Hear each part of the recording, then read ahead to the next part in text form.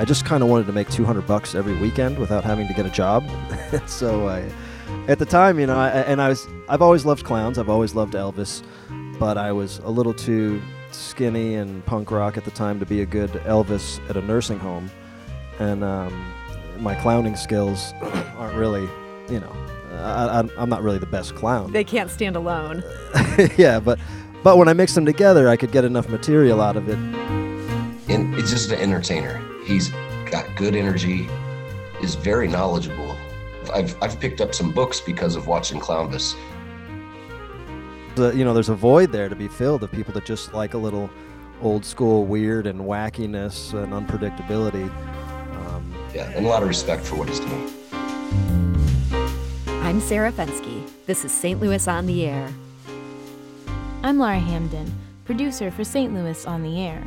Before today's episode, I want to take a moment to say thank you for listening. Our team works hard to provide nuance on the news that shapes your life and your community.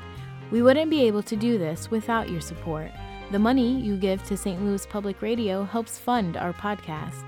Please go to stlpr.org/donate and give an amount that works for you.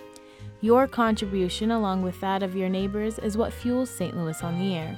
We're really grateful. Thank you for your support.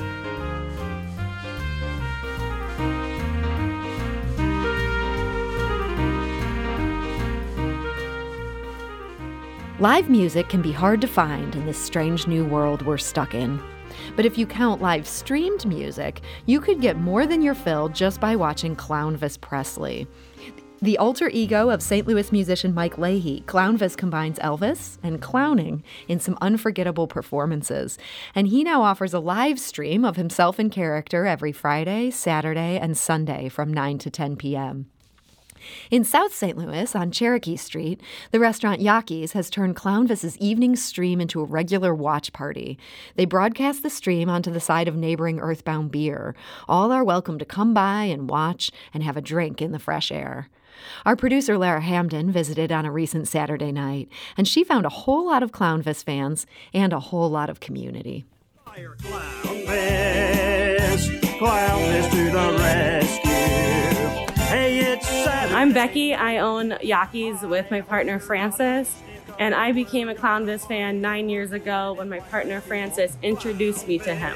I used to hate clowns before I met him, and he was just really funny and had a stage presence that I did not expect. A weekend night where we're always partying on the edge of the night. Clownvis, that's me, my horn. Well, we always loved Clownvis and streaming anything we could at home, but now that we are shut down with COVID on the inside, we're looking for any avenue where we can gather fans to come here on our street and hang out outside and do something real interesting. And we've always been a fan of him, a fan of Clownvis since opening up. We thought it was a great opportunity to open up a fan base to him. And how many people have you seen sort of come? We've seen a few dozen come through. A lot of people are real curious. A lot of people who wish they could come from all across the United States. So there is a response that we want to see, and we're hoping that as far as we get into the winter, people will still come out. Hi, I'm Josie Grillis. I'm a South City resident. And I first became a fan of Clownvis watching it being streamed at Yaki's onto the huge wall of Earthbound Brewery. And it's been a really great way to hang out outside safely, social distance, but with really cool people and kind of building a community even in the middle of a pandemic. So I just think it's got a cool audience, and the people who like it are very genuine, and it's been fun getting to learn about Clownvis. What are some things that you have been learning about him, or some of the things that kind of caught your eye to come back and watch more? Well, he's really good. Sometimes when I haven't been paying attention, that whatever was streaming, I've been here to watch debates and stuff, and then it'll turn into Clownvis and I'm not paying attention. And then the music all of a sudden is really great, and I realize it's actually Clownvis singing. And I think that the concept of a clown Elvis impersonator is just hilarious, but he's really talented in and of himself, and it's not just Elvis covers. And so I think I enjoy that. I like it's a lot of it is unique content and it's sort of created on the fly. Hi, my name is Lucas Hanner, and I live in the Tower Grove East neighborhood. I am a big fan of Clownvis, was before the pandemic, and that was simply seeing him live one time, and I became a fan. During the pandemic, when he did the first Cowboy Night, or even the second one, I mean, Cowboy Nights were hilariously fun. He dressed up his co-host Squeeb the Alien as a cowboy, and the first time I saw Squeeb dressed as a cowboy, I about lost it. That was great. When they started airing Clownvis to the Rescue at Yaki's, what I loved is people who were not familiar with him yet, and they're like, "Hey, is that Clown Elvis guy? Is he on tonight?" And they're like, "Yeah, come check out Clownvis." And already people are like, "Oh, this is not what I thought it was going to be. This is really cool." He's it's just an entertainer. He's got good energy. He entertains. He is very knowledgeable in so many categories, whether it be talking about books. I've picked up some books because of watching Clownvis. He would refer books, and he has a musical knowledge that's out of this world, and can remember a song from 20 years ago and just start playing it on his guitar. And so that's what really stands out about Clownvis. Yeah, and a lot of respect for what he's doing. Clownvis to the rescue. And that was Laura Hamden's report from Cherokee Street. And joining me to talk about it is Mike Leahy, also known as Clownvis Presley. So, Mike, welcome. Hey, hi, Sarah. So I understand you started hosting these live stream 5 nights a week at the beginning of the pandemic. What made you want to do that? Well, I had a whole year's worth of touring planned. That's what I do normally. You know, in the normal world, I would do over 100 shows every year. So I literally was on my way to start a tour in San Francisco when everything kind of fell apart in March. And so I had a long drive back to St. Louis, and not knowing what I was going to do with the next unforeseeable amount of time, all I knew I wanted to do was to go live because I had the technology. You know, I knew that we could do it with just a phone or just a laptop. And it had been something that I had explored a little bit over the last, 5 or 10 years since the technology's been there. But I've never really made a solid go at it as far as doing a live streamed show. So I just had about a 30-hour drive home to think about what I was going to do, and I got home, and the very next night I went live, and the first couple nights I would decide there live on the show, like, I guess we'll come back tomorrow and do it again. This is fun.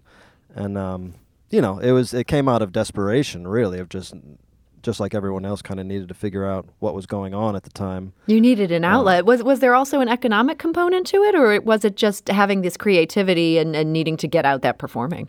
Yeah, certainly there was an economic component. Like I said, I was just starting a tour. I had a merch bins full of all new stuff that I was planning on selling over the next few months, and just all the regular money that comes in when you tour, which was just out the window. But that being said, I didn't expect it to be so well that it could be comparable to touring. But really what I found is that there is a lot of people, and that's probably, part of the circumstance. I don't know if this would have been the same 8 or 9 months ago, but there's a lot of people that are just have their eyes and ears open to any kind of regular content that they can get their hands on. People need entertainment. Yeah, television's gotten really bad, it's you just see on regular TV, all the late night shows are just kind of flailing, and God knows what they're trying to do, but it's not working. So I think there's a void there to be filled of people that just like a little old school weird and wackiness and unpredictability, without being a forced, kind of Jimmy Fallon show. The RFT, that's a nice little dig there. The RFT called the show like witnessing an O.G. Branson act on mushrooms. Would you take issue with that, or does that seem about right? No, that sounds good. That's probably a fair assessment. And are people paying then to watch this, or you're using that to channel them towards things that you're selling? Yeah, personally, I would rather not have a subscriptions situation. Although those are, these days I see that helping a lot of people, Patreon and people that do fans only and things like this. There is subscription sites that are really good for some artists. I personally don't want to do that. I just like the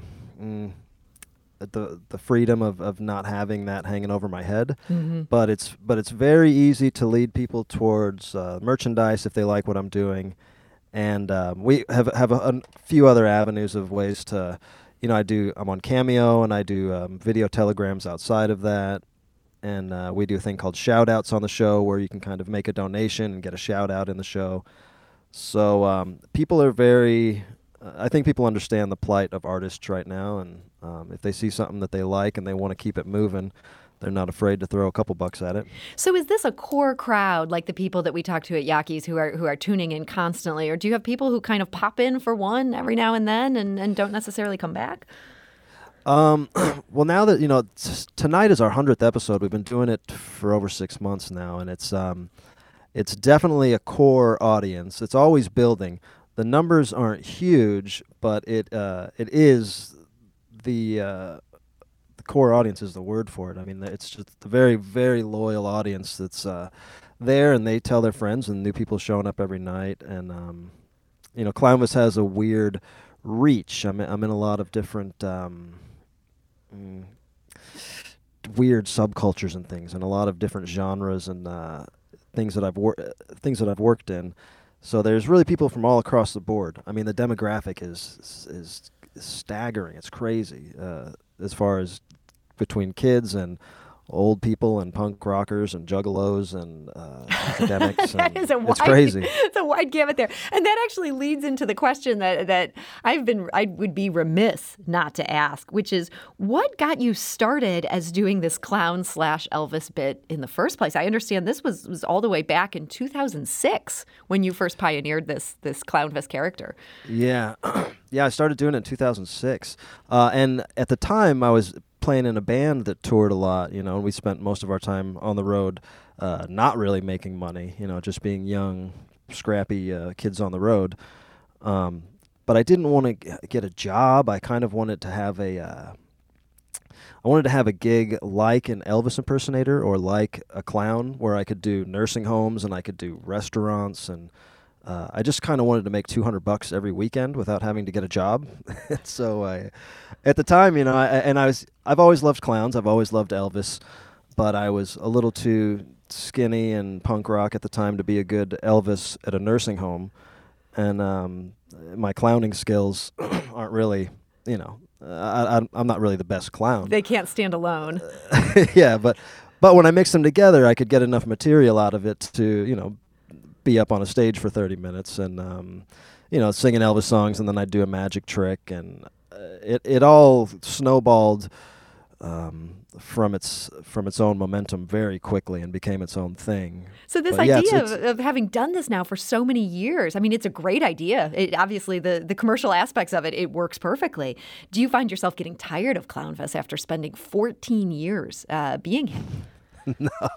No, that's the way. I mean, it's always a blast, and if it ever wasn't, I just simply wouldn't do it. I'd go cut lawns or something. There are other jobs. You don't have to be Clownvis. You want to be Clownvis.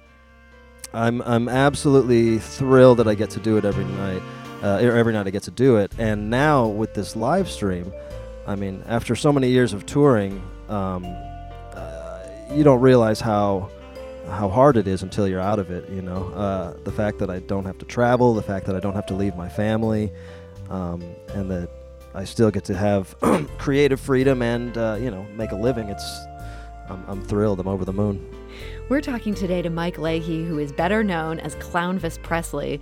We need to take a quick break, but we'll be back shortly to continue this conversation with Mike. This is St. Louis on the Air on St. Louis Public Radio, 90.7 KWMU.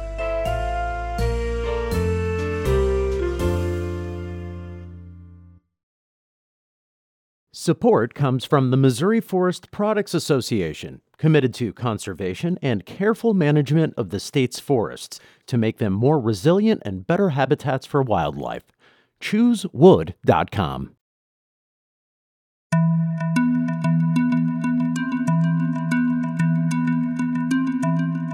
Welcome back.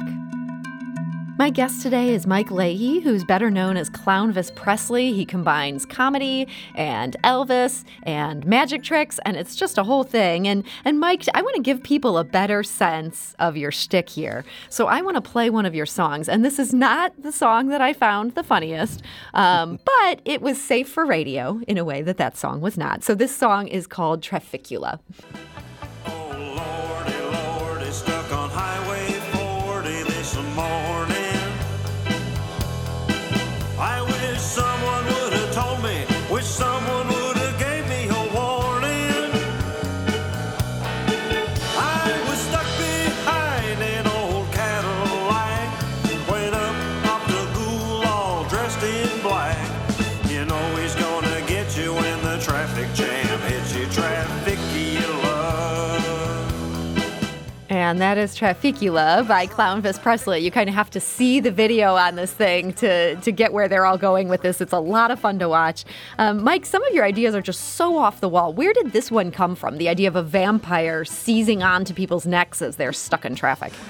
Oh, God. I don't know where they come from. I have random ideas all the time, and I try to jot them down, and keep them locked in. And then I go back, and if something makes me kind of laugh out loud later, because honestly, it comes from a place in my brain that just kind of, ideas fall out, and I almost don't feel responsible for them. And then if I go back and look later, and it's something that makes me laugh, then I start sculpting it into the opus, like Trafficula. So many things have changed since you started doing this Clownvis character. America is a different place than it used to be. Have you seen making comedy in what is sometimes a charged climate? Comedians have to be maybe a little more careful these days. Has that affected what Clownvis can do? I've seen it for sure, yeah. It hasn't really affected what I do because everything I do is so absurd, and it's almost like, once you buy into it, you're not really in the real world, once you kind of play along with what's happening with Clownvis, there's no real discussions to be had about, left or right or wrong. Well, you waded into politics, not talking about politics, but you had a song about Barack Obama, for example. And your song was about Barack Obama selling tacos. Do you think you could? Exactly. Do you think you could get away with that in 2020? No. So that's, you're absolutely right. That's, the one song that I saw a big difference in. Like I'm saying, I wrote that song 8 years ago. When I first heard Barack Obama's name, and it was just the concept it's completely arbitrary. There's nothing there, But we made the video, and people would kind of comment on both sides. They would think that I was against Barack Obama and I was knocking him, or they would think that I'm pro Barack Obama and they weren't. And that was always kind of funny to me, but I never really thought twice about it. And I never, I don't lean in any direction with that kind of stuff. Mm-hmm. But then, as soon as Barack Obama was out of office, I do remember a couple shows where I started into Baracko's Tacos, and you could just feel that it wasn't funny anymore, People maybe thought you were making fun of the president, and with Trump in office, that felt uncomfortable? Just simply saying the name Obama with a microphone, people assume you're going into whatever direction they already have locked in their heads. You could say something as ridiculous as, "Hey, I heard Barack Obama has a new taco stand," and half the room gets fired up because you're making fun of him, and half the room gets fired up because you're championing him. So it's. I totally quit doing that song. I just don't even mess with it, Interesting. Now, you were also on, one of the things you're most famous for is you were on America's Got Talent. I understand that they scouted you multiple times to be on this show. What were you initially, how were you a hard sell? It seems like anything that would raise your profile on the national stage, great. No? The only thing I knew about the show, I guess it had been on maybe 4 years or so by the time I was on, but I hadn't really seen it, but I had some friends that were on it, and they were like a tandem pole dancing act and super talented. And anyway, they went on there and got burned, and they got put up into a hack montage, and the judges just roasted them and called them overweight, and it was so bad and that's all I knew about the show, So why bother? I was doing fine doing clubs and making fans. So why would I want to put my head on a chopping block for these goofs? But yeah, they were persistent, and they really, they set it up so I was able to do a in-person interview, audition, I should say. There's no waiting in line or anything, and I was in makeup the whole time. I never had to meet anyone in person, and it ended up being pretty sensational, but not like anyone had planned. It was pretty sensational, and Piers Morgan called it without a doubt the worst act I've ever seen. I mean, you have a really... I think he's exaggerating. I was going to say, you have a terrific voice, whether or not one is into this sort of high-concept shtick you're doing. What made them so insulted by the Clownvis character? Well, I didn't know for sure. Obviously, that show is a well-oiled machine, and they know the players they want and the beats they want to hit, so they get the people to, they need the wackos. Mm-hmm. And so I think they probably just had me in mind as a wacko, and they got a little more than they bargained for.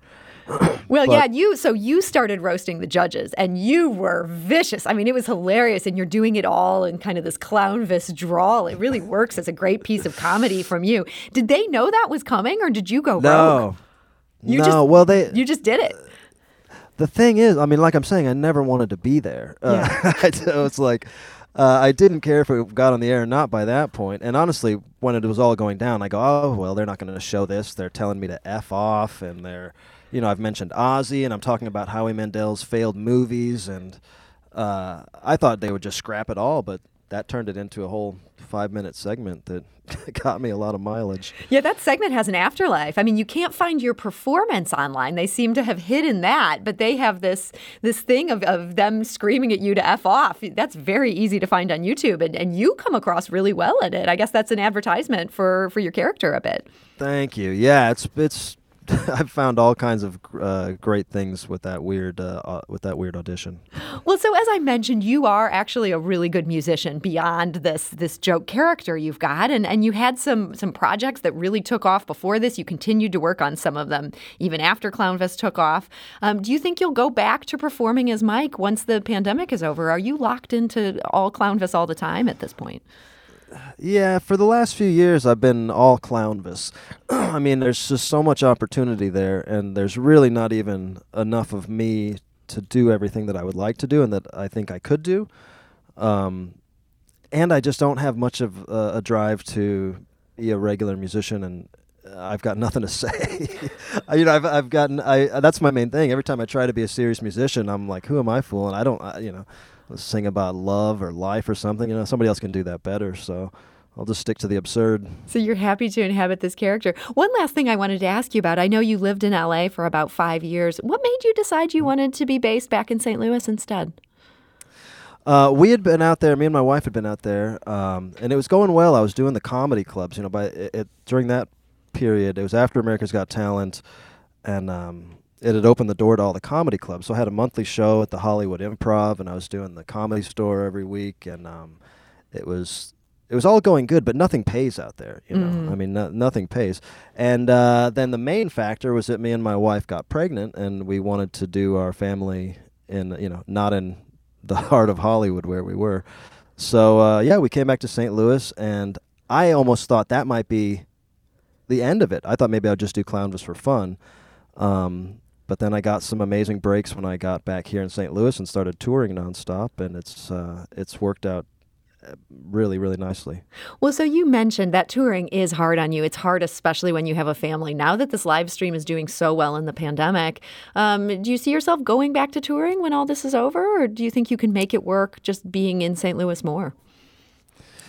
It is something that I think about. It's hard because I have a really good agent. I'm with a really good agency, and basically, I can pick up the phone and say, keep me as busy as I want to say, Mm-hmm.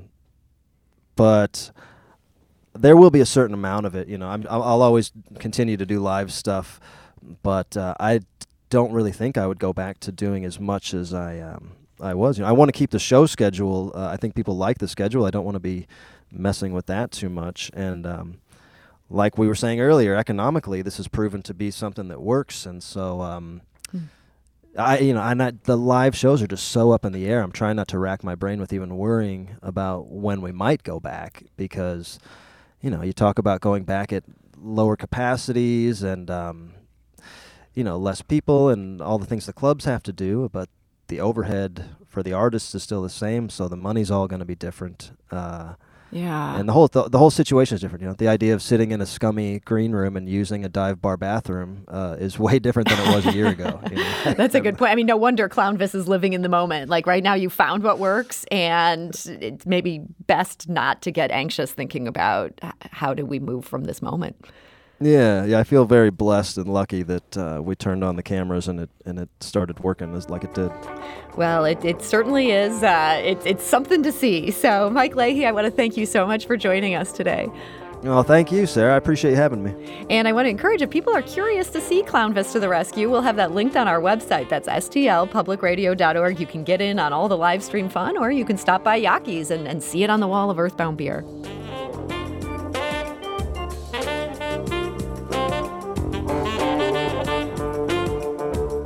Do you find yourself regularly listening to episodes of St. Louis on the Air? Suggest us to a friend you think might enjoy our conversations. And leave us a review and rating on Apple Podcasts on the App Store. It's the simplest way to help people discover our show. Thanks. St. Louis on the Air is produced by Evie Hemphill and Lara Hamden, with production assistance from Aaron Dorr. The senior producer is Emily Woodbury, and the executive producer is Alex Hoyer. St. Louis on the Air is a production of St. Louis Public Radio. That's 90.7 KWMU. Thank you for listening. I'm Sarah Fenske.